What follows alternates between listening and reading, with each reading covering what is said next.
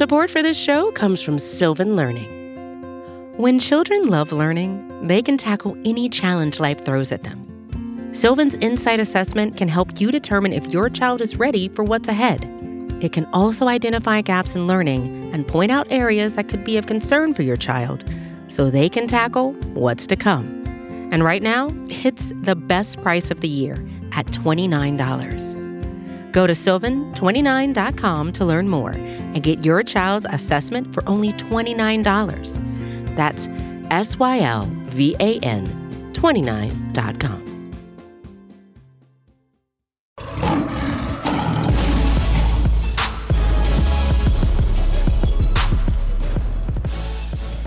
Welcome back to the midweek mailbag post Detroit Lions 2023 draft edition. My name is Jeremy Reisman. I'm the producer over at Pride of Detroit. With me, as always, to answer all of the questions you may have, and there are certainly a lot this week, is the managing editor of Pride of Detroit, is the machine, is Eric Schlitt on Twitter. Eric Schlitt is here. Buddy, how are we feeling, 4 days after the draft? Tired. Still tired. Not energized by these new 8 players? Well, I'm still trying to work through, because it's not just 8. Sure. Those UDFA guys are coming in too. Those are exciting. Unofficially, yeah. But yeah, it's always exciting to add new talent and try and figure out where they fit and learn more about this influx of new talent. Yeah, to me, and this is my favorite part personally of the offseason, is now that we have all the puzzle pieces, we put them together, we find out more about them, and we evaluate what we thought about this draft and what we know now about this draft and all that sort of stuff. And we're going to do that now for the next 30 to 45 minutes, answering your Lions questions. As always, you can send them to us on Twitter using the hashtag AskPOD, or you can join us live here on our Twitch channel, twitch.tv/Pride of Detroit, 12:30 p.m. Eastern every Wednesday. But let's jump to it. Josh Brink, at Josh Brink 89 on Twitter, asks, how much scheme versatility do you think Gibbs and Laporta unlock for Ben Johnson? We saw things like St. Brown lining up in the backfield occasionally last year. Do you think we see more stuff like that with Gibbs in the slot? ? Yeah, I think Gibbs certainly unlocks even more position versatility than what we saw last year with Swift. That being said, Swift had a pretty good amount of things he could do, and they didn't always tap into that. So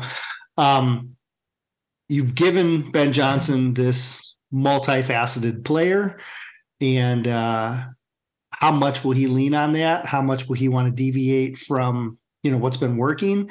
That's, I think, to be determined. Sure. But he definitely has the, ability to be a lot more creative. Laporta, I think, is just a straight upgrade. I don't think he's going to change a whole lot of what he does with the tight end. He's just going to be able to do it at a higher rate, more efficient.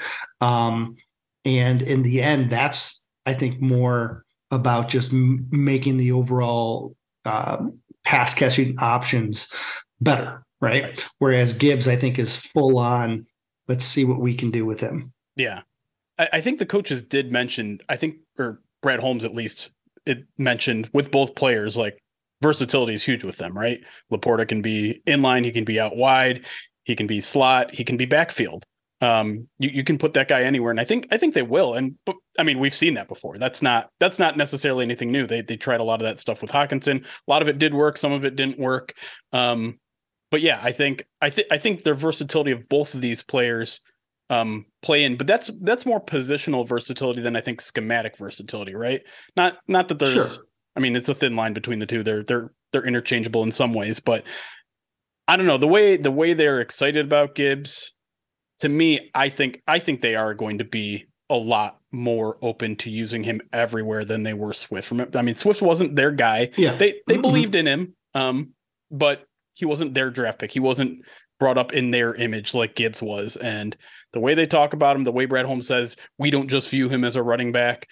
I do think this is a guy who they plan on getting at least a receiving type of production on the same levels that Christian McCaffrey and the same level that Alvin Kamara get. We're talking 70 to 80 passes year one. That's the ideal. I don't know. I'm not sure if he gets there, but that's the ideal. I mean, you certainly think that that's attainable, right? Based on Gibbs' skill set, based on the background of coaches. Right. You even think back to last year when Swift was talking about wanting to go 1,000 and 1,000, right? Like if your back is talking about trying to double dip in that range, then that's been discussed, right? Like Ben Johnson has probably brought that up and said, look, if we maximize your potential, this is what we can do. So I think you can apply that same logic to Gibbs and say, man, if you are hitting right, that 1,000 could be potentially attainable. Now, I don't think, I mean, again, you're not going to put those expectations, right? You're not going to put those expectations on a rookie. But, as that's where his ceiling is. He's not going to step on the field day one and hit and be at his ceiling. You know what I mean? It's just not how it works. But he does give them options. Like I said, Swift wasn't always available either. And so that's part of maybe why Ben Johnson was maybe a bit more hesitant to get Swift involved in other ways. Sure. Whereas maybe he might not be as hesitant with Gibbs. Look, there's two things that tell you how teams view players. One, how much money they're willing to give them, and two, how they acquire them. Right. You don't take a player at 12 if he's not going to be a feature player, a foundational player on what you build your offense around. So, the potential is there. We need to see. And I think both Gibbs and Ben Johnson are perfectly capable to get very creative. Nate Simmons at what Simmons says on Twitter asks, could you talk about the specific role Gibbs will play on offense, as well as what Jack Campbell's role will look like on defense? What do they do best? Stick with Gibbs here just for a second. And since we kind of addressed that question, the other half of the question, I think, is David Montgomery. You just spent $6 million a year on him. Is there any concern that now you have taken load off of his shoulders and you have now overspent for your RB2? No, I mean, I think Montgomery is going to be the starter, like the technical starter, right? And I think Montgomery is going to be the guy that is going to get the ball like the first series, and if they split series, he's going to be more of your early down. But I don't think they're necessarily going to fall like that stringent. I think they're just going to start platooning these guys. But I do think Montgomery is going to be heavily involved. And I think Gibbs is going to be slowly introduced. You know what I mean? Sure. If we look at the Alvin Kamara blueprint, like where he came into the league, he had Mark Ingram with him. Like I kind of look at that in a similar way. Like 100%. Gibbs is that long-term talent that in year 3 should be like the starter, like the unquestioned starter, but he still has a little bit of developing to do, and he still, can build to that. But Montgomery is your Ingram. He's your guy that can carry the load. He's proven it. You're paying him a hefty portion of his salary in the first 2 years. And so you kind of can see where it goes, but you need that stability at the position in order to accomplish what they want to accomplish on offense. Montgomery gives them that. Gibbs builds towards that. And so I think Montgomery's still going to have a really significant role. Yeah, I think, if we flash forward a year, Montgomery has probably a pretty good chance to lead this team in rushing attempts, but Gibbs probably will out-touch him, right? When you it's possible. I think depends, how they want to distribute it. Yeah, and I mean that is the Alvin Kamara setup. It's like Kamara, he didn't get as many carries, and that's fine because I don't think Gibbs is the between the tackles rusher that you want in some instances, that you want on early downs and some late downs. Not to say he can't run between the tackles, he can, but like A gap, B gap stuff, not his game. And that's not a problem, right? If you like some of the things he did at Alabama was best when it was those stretch zone plays, right? It's like he's rushing it outside and then he'll take a foot inside and then accelerate and he's gone. But you need both those things. You want both those things. They clearly want both those things. There's very few amount of running backs that can give you both the between the tackles grittiness and the outside zone speed. And so the lines are fine splitting those duties up with two guys who are both very good in those individual roles. Now, you could argue that they're spending a little bit too much on those resources. I would maybe argue that, but it's what they want to do. And now they have two guys that are kind of prototypical guys in those roles, I would say. And that has value. But let's move over to Jack Campbell, because obviously Brad Holmes had mentioned both him and Gibbs as guys that he believes contribute today, like contribute right now. These aren't down the line picks. And I don't think necessarily he consciously made two picks that he wanted to start on day one, but that's just how it worked out. What does his day one role look to you? Is he a 3-down linebacker right away? Does he take the green dot right away? Who takes a load off their shoulders and maybe goes more on special teams or comes off the bench? What does the Lions depth chart at linebacker look like to you now? Yeah, it's totally projection here, right? It's just based on, again, when you look at what they're saying, when you look at the fact that they used pick 18 on him, it sure looks like he's a guy who's going to be a projected starter. And if he's the starter, his best spot is the mic, and that's where he's going to be, I think, the most effective. And I also think that's where his long-term role is. Like if you're taking a linebacker in the first round, you're putting him dead middle of your defense, and you're saying this is where you're going to be for the next half decade, and let's just see what you can do. Like we're gonna count on you to be able to hold it down.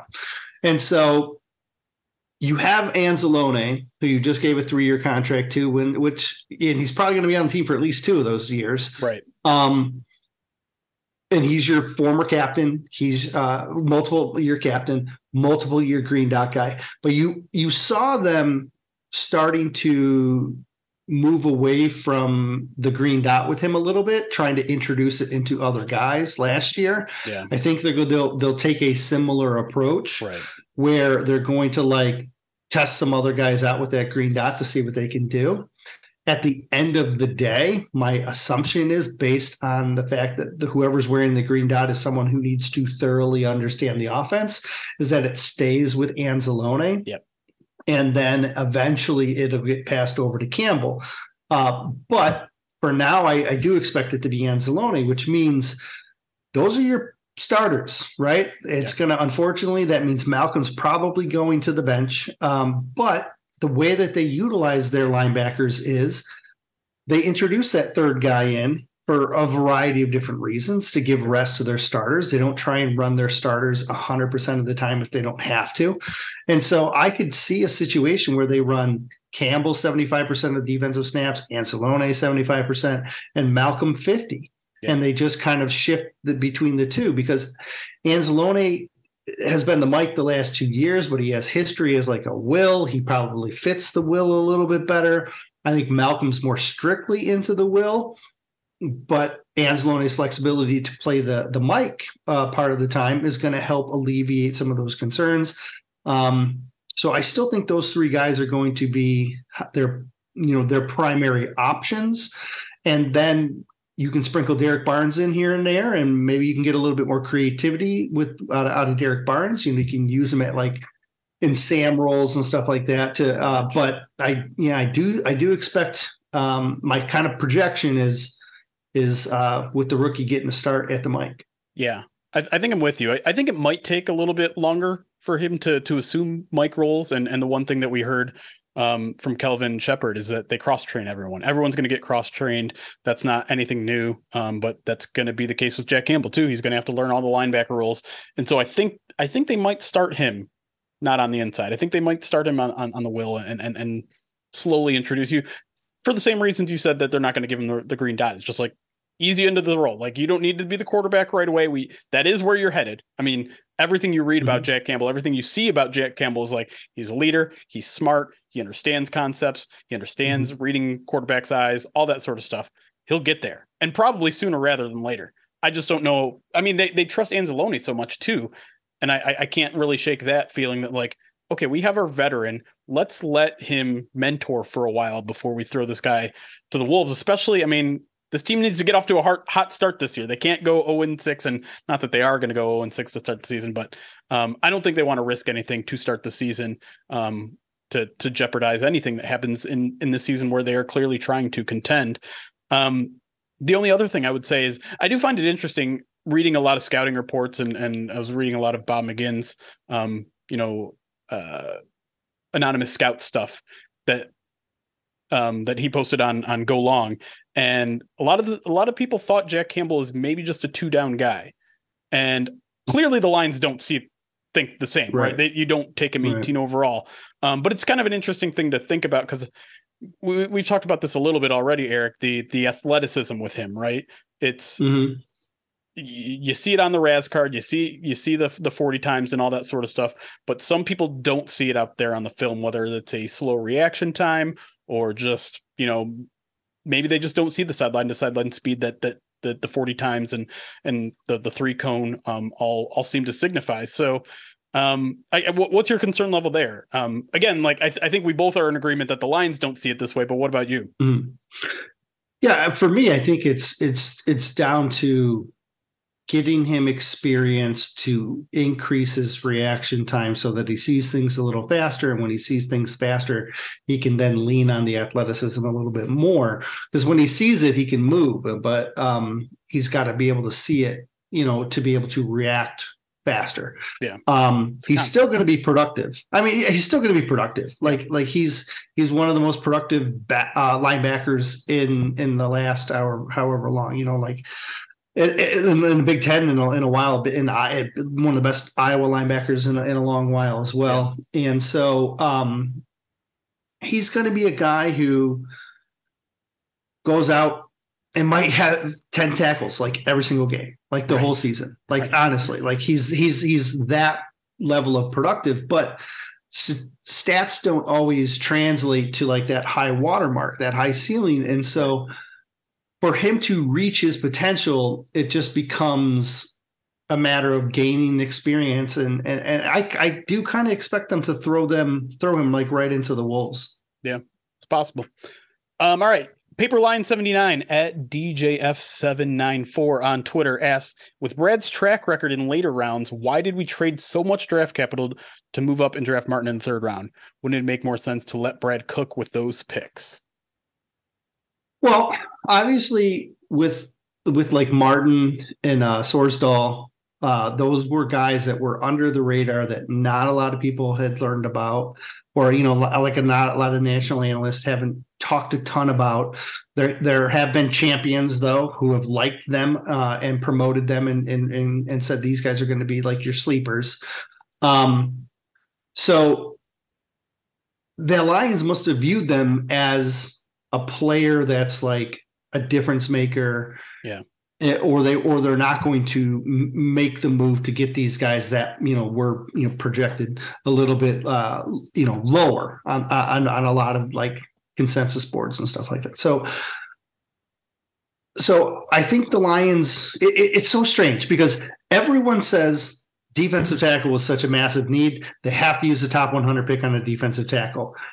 Everyone loves sleeper picks. Everyone loves getting the guy that nobody knows. Well, here you go. You got a top 100 defensive tackle and you got a sleeper all mixed in one. But because people don't know about him, everybody's like, I don't know. I don't like it. Right.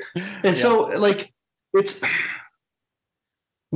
is a situation where the fans have said leading up to the draft for 4 months, I trust Brad Holmes to make the right decision. Well, here's a decision that he made. And I don't know a ton about Martin. Sure. I can't study everybody. So I don't know a ton about him. I thought it was a little bit unusual to make a guy I had Ika rated higher, way high up on the board, and Ika went 2 picks after him. Right. But they obviously viewed him as a better talent than Ika, or they would have took him. Right. So we watch Brad Holmes address the top 100 pick with clearly the biggest need, added a sleeper that everyone loves, and we all trust Brad Holmes, yet the result is why did he do this? This was terrible. It's so counterintuitive. I don't know. I don't know what to make of him. Right. If you look at him, his size, first of all, he's massive. He's massive. Long he is. He's just massive. Yes, long arms, big body. Like he's like what was he like 335 or something like that? Something But like that. when you look at him, because he's like 6'5", he does not look 335. He looks like he's like a 295 like DN type of like he's not overweight. He doesn't have excess like unnecessary body fat or anything like that. Like he's just a big boy. And so he's one of these guys where I'm gonna need to see him in person before I can like ascertain where he could go. Yeah. This is one of those things where we have to fall back on what everyone has said all offseason and hope that Brad Holmes, he's hit on day 3 guys before. He thinks this guy's better than one of those day 3 guys that he hit on. Why not let him, let's see what happens with this guy. Yeah, there's a couple things here. One, I have no interest in playing they could have gotten him later game because no one knows whether that's true or not. No one. And so, yeah, he wasn't on Dane Brugler's board. Yeah, he wasn't on Darren Jeremiah. Like, it doesn't matter. Like, the Lions have their own intel. They have their own feelings. And maybe they don't even care. Like, maybe they just have so much resolve about this guy that they don't want to risk it. And listen, a guy coming from a small, like, I think part of what adds to the anxiety is, small school guy takes a lot of projection. So you're taking a big swing here. There's no doubt, right? You're spending 3 draft picks on a guy that hasn't had a high level of competition. Some would argue maybe nose tackle isn't even worth a 3rd round pick, which to the Lions, I think it is, especially if you hit on it. And then like with the lean. Like with the lean. And then the other thing, the other point that the Paper Lions was trying to make here is like, well, you're getting rid of all these day 3 picks that you're so good at. Every draft class is different. And one thing that I consistently heard about this draft class is that it's not particularly deep. And so if you are packaging day 3 picks to get one of the last guys on a certain tier, I'm okay with that. I don't think we should really get used to the norm of Brad Holmes getting starters in the 6th and 7th round. That is not normal. That is it.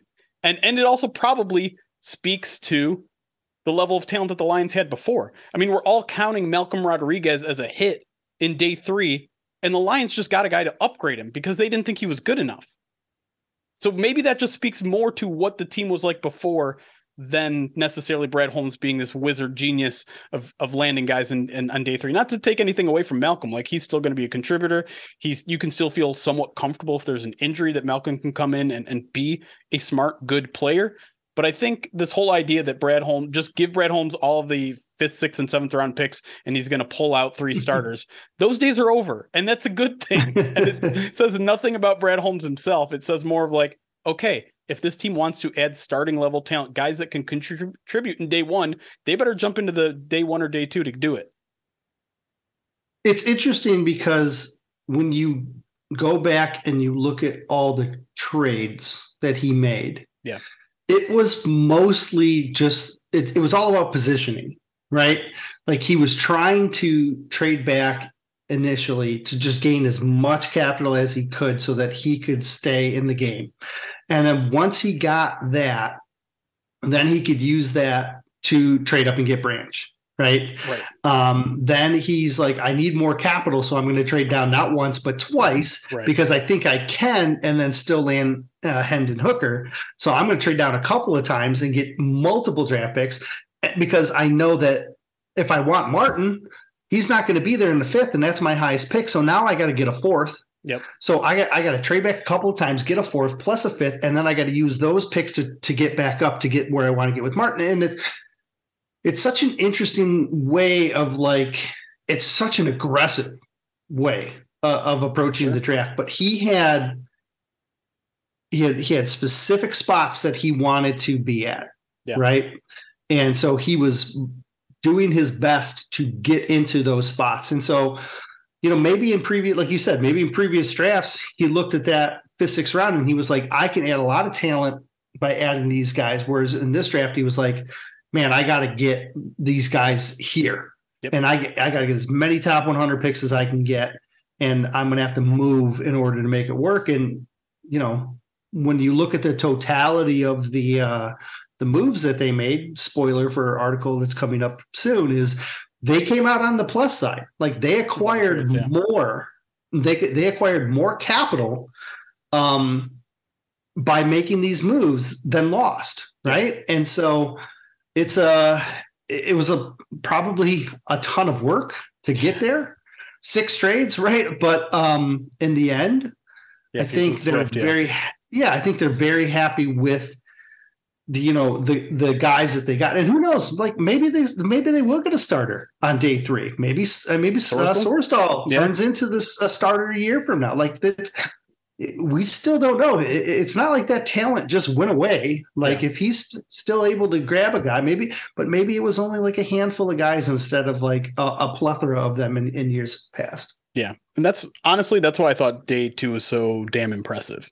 because 2 trade up, 2 trades downs, fills an immediate need at tight end, fills a two long-term needs at defensive back and backup quarterback, potentially franchise quarterback. And then you get a role player with the defensive tackle with Martin. So I think that was masterclass is probably overstating it at this point, but I thought that was by far the best day that Brad Holmes had. And I think that's why a lot of Lions fans got right back on board after a polarizing day 1, we'll say. But let's take a break. When we come back, more of your Lions questions here as we break down the NFL draft and look forward, because a lot of you want to know what's next. What's next for the Lions? And we'll get to that when we come back here on the Midweek Mailbag.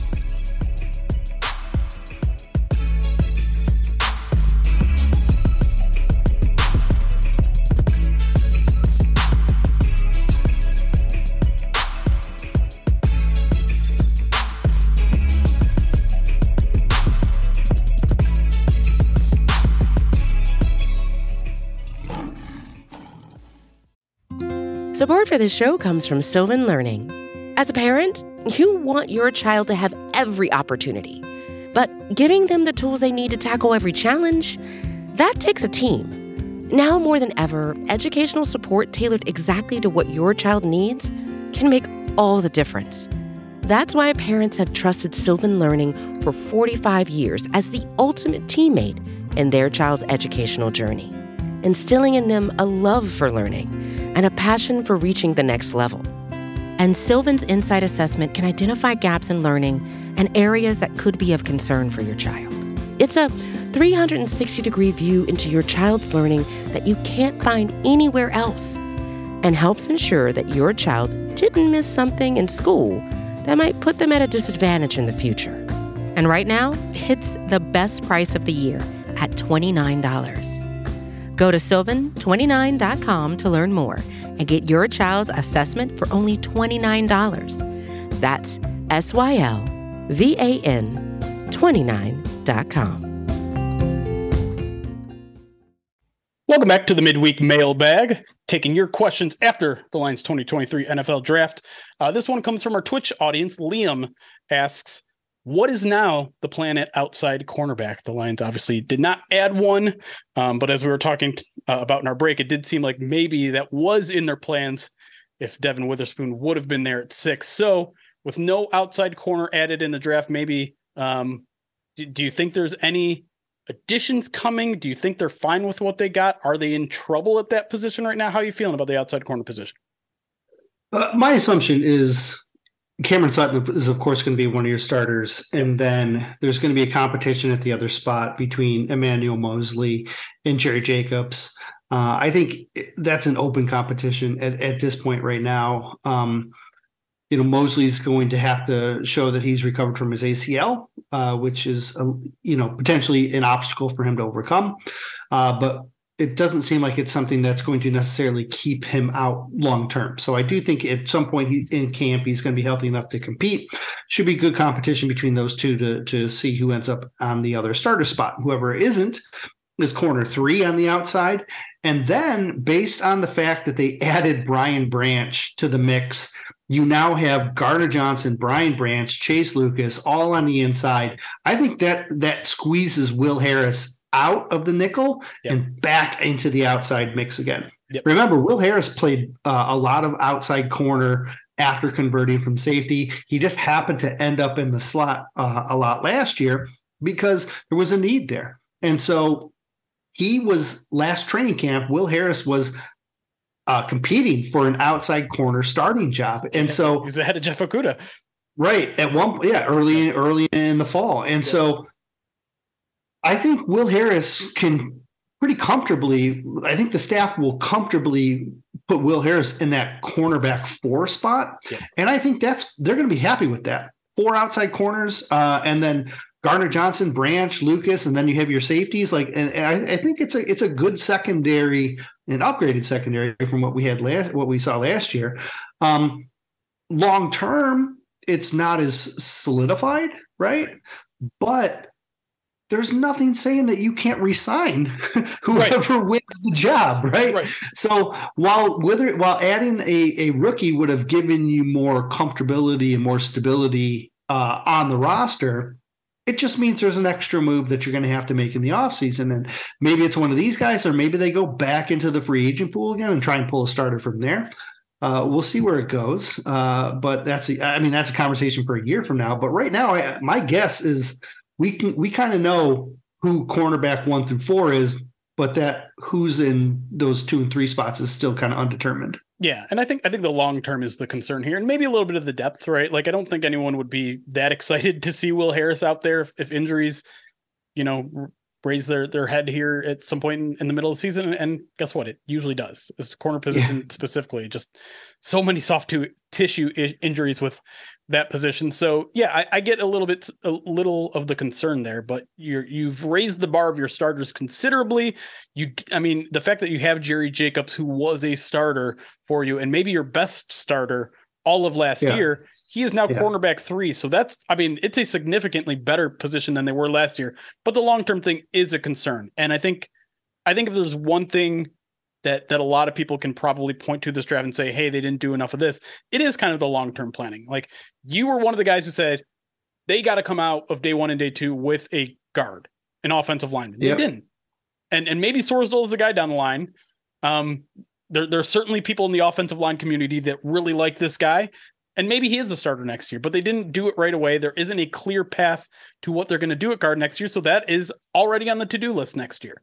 Cornerback, probably already on the to-do list next year. Now, it's not that big of a deal. Like, everyone is going to have to-do lists every offseason. The Lions can get it done in free agency if they want. There are going to be options there. That's what they did this year, right? It's take care of as much as you can in free agency, fill everything else with the draft. So the fact that there are some long-term needs, it's okay.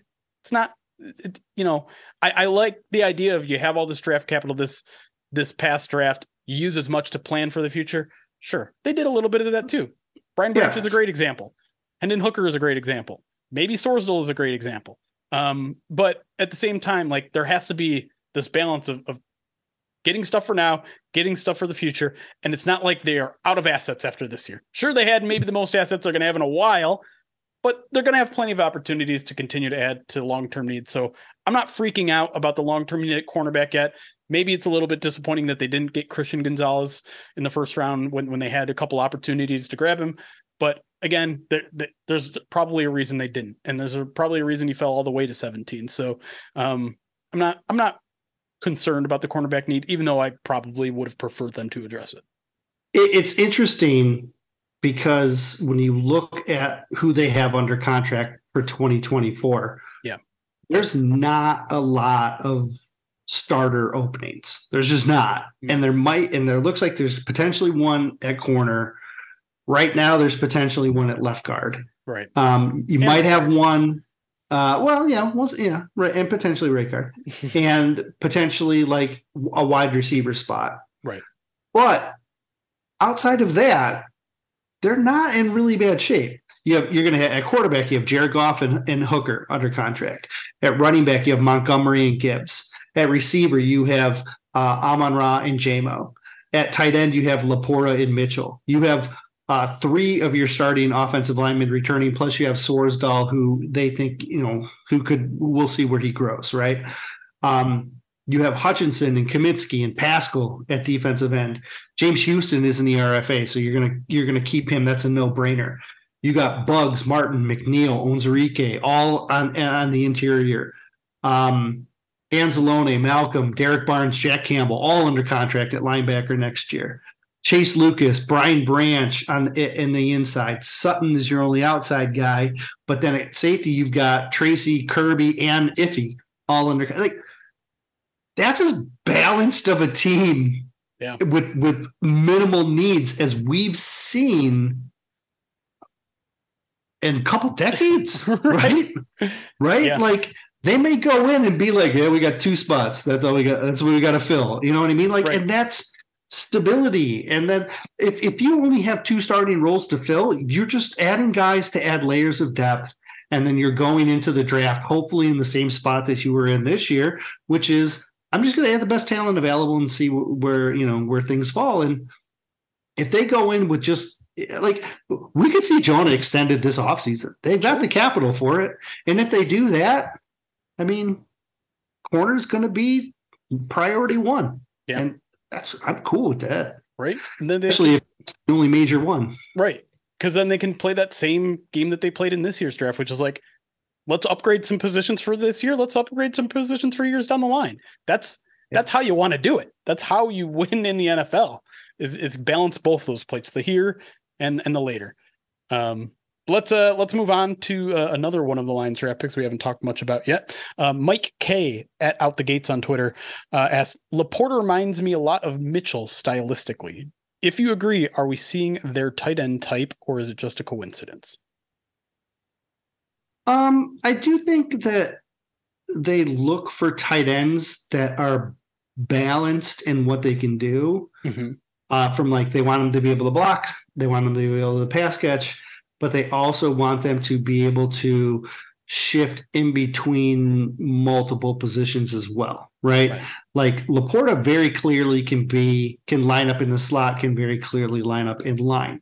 Mitchell, I think you can get a taste of him out in the slot. He's better in line. You can see both of them maybe at H-back once in a while, but so I do think there's some stylistic similarities, but then at the same time, maybe the more I think about it here, they are a lot closer, than maybe you think. So maybe we are. Maybe they want 3 tight ends that can just basically do everything. Just kind of like how they look at their running back situation. They want running backs that can run in between the tackles and can pass catch, and both their guys can do that, even though they are unique in their own aspects as well. I think you're seeing that at tight end as well. There's more similarities than differences.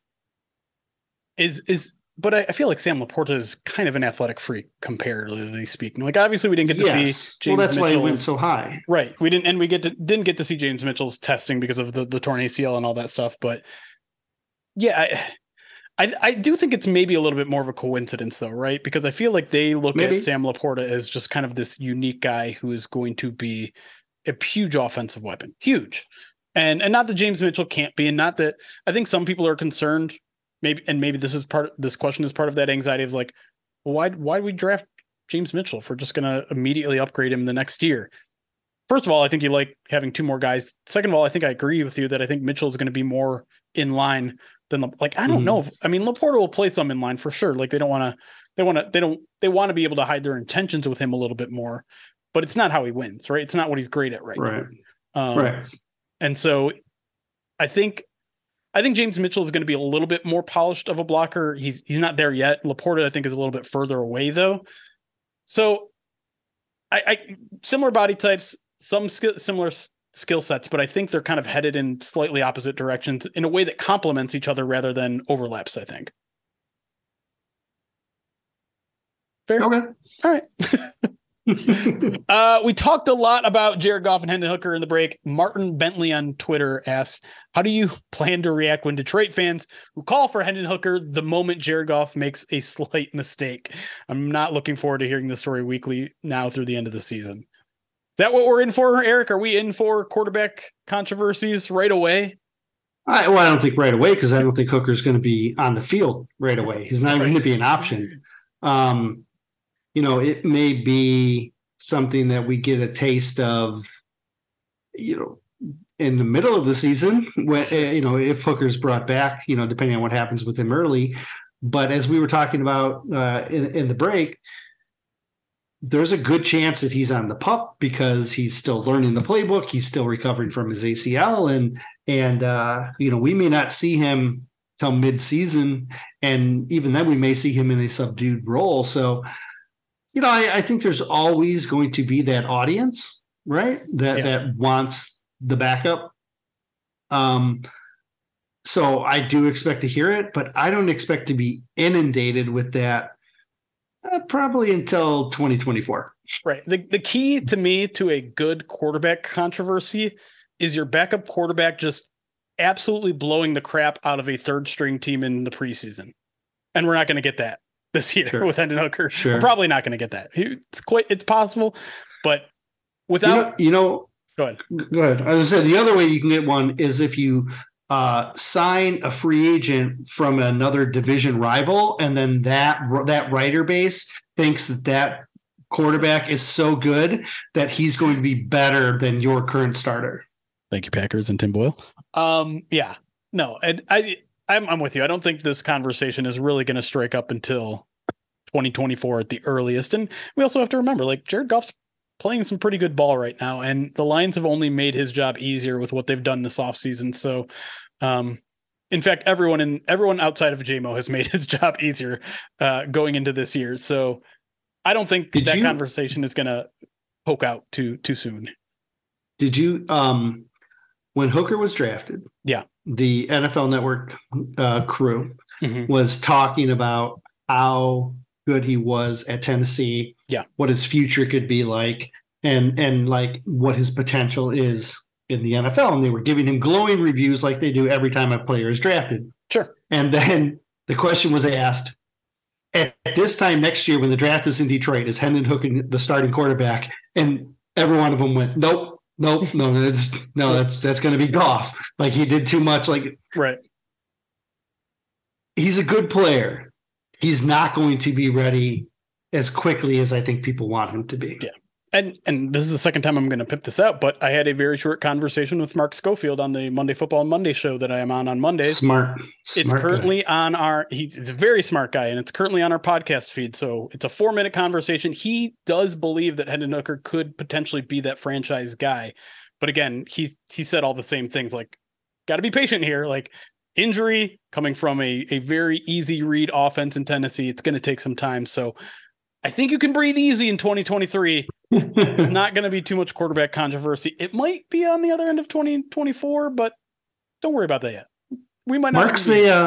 Mark's a smart guy. He former quarterback, and he breaks down quarterbacks as well as anyone in the draft community. So I trust a lot of what Mark says. He also penned an awesome article about his fit with the Lions in particular. So head over to SB Nation, just search Mark Schofield, SB Nation, Detroit Lions, Hendon Hooker. I also put it in the Hendon Hooker category in our encompassing article that covers all of our draft coverage. I'd link to it in that as well. There you go. Covering all our bases here. All right, let's close things out with a very optimistic question here that I am very eager to talk about from David L on Twitter. David LUP06 says, is there a position group on this roster that is not better, both at starter level and depth, than the roster at the end of last year? Oh, wow. I should have prepared for this one. Well, let's run through. Quarterback is either the same or better because of Hendon Hooker. Yeah, I think you can say better because you're going to get him at some point, right? Running back is definitely an upgrade. We don't even need to talk about that one. Tight end is an upgrade because we're talking like TJ Hawkinson is not part of this conversation. Wide receiver, this is the tricky one. Yeah, I would say they are not better at wide receiver. Because you're swapping Chark for Marvin, and you're losing JMO technically for the first 6 weeks. So I mean, but look, how much of an impact was JMO really on the field last season? Anyways, not a huge impact. Sure, but you going from Chark to Marvin is probably a downgrade, and you have to wait on JMO. So they're maybe not quite as good. They're not bad. That was one of their deepest positions, right? But, plus Antoine Green, baby. Oh, well, let's see where he goes. All right, tackle, same. Yeah, I mean, not better. OB, you're hoping Obi's improved. So, I mean, if anything, it's probably level, maybe a tick if Obi is taken another step. Yeah, guard better with Graham. Yeah, because you got Vitae and healthy is Vitae, healthy and Graham, right? That's a big upgrade. Defensive tackle upgrade. Well, you miss. What about center? Center's better too because I think Graham's better than Evan Brown. Sure. So go ahead. Defensive tackle upgrade just by well, let's hope so. On it. Let's hope so. Let's hope that third round pick.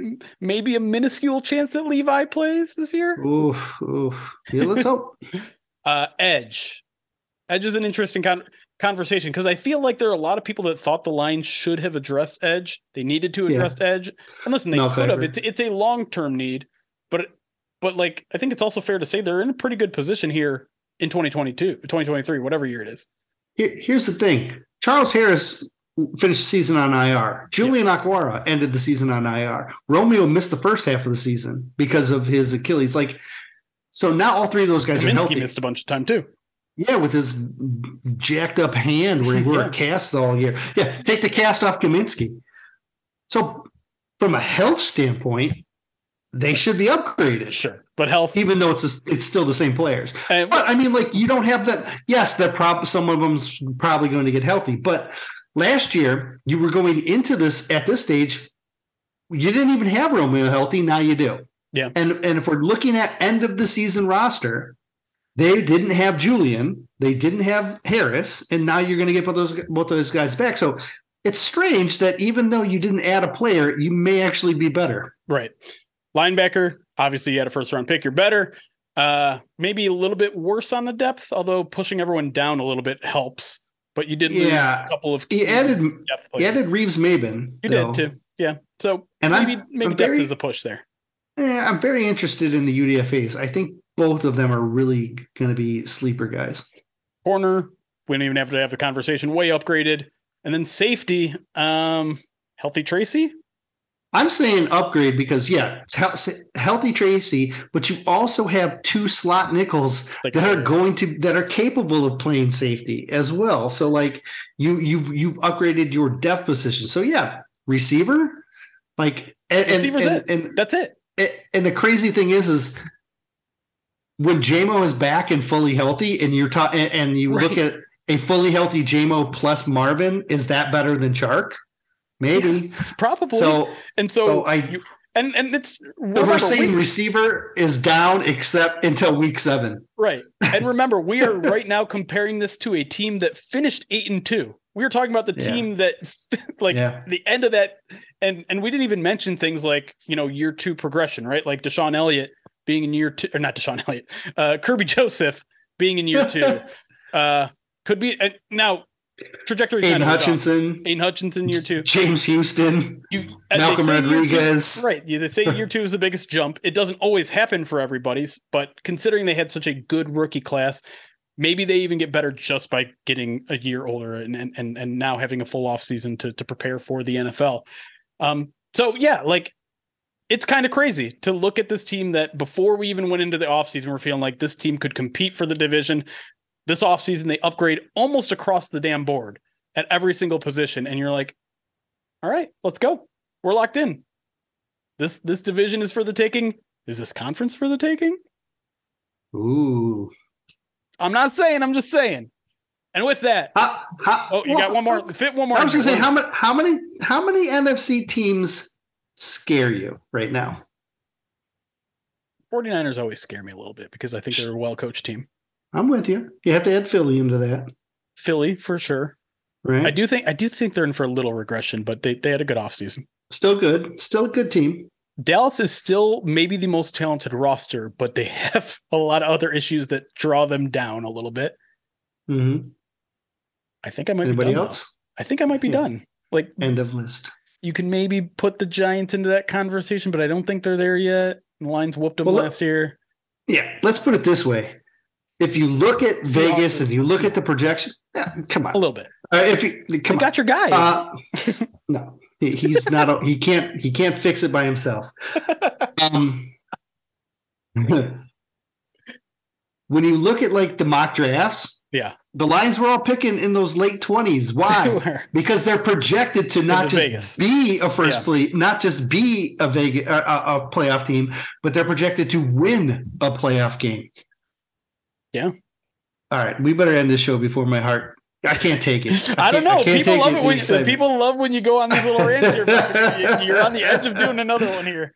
But I'll let you off the hook here. We will end things here. As always, if you want to be part of these conversations, we do a lot of stuff off air. Join us live on twitch.tv/Pride of Detroit every Wednesday afternoon, 12:30 p.m. But until next time, for Eric, I'm Jeremy. Thanks you all for listening. It's chaos. Be kind.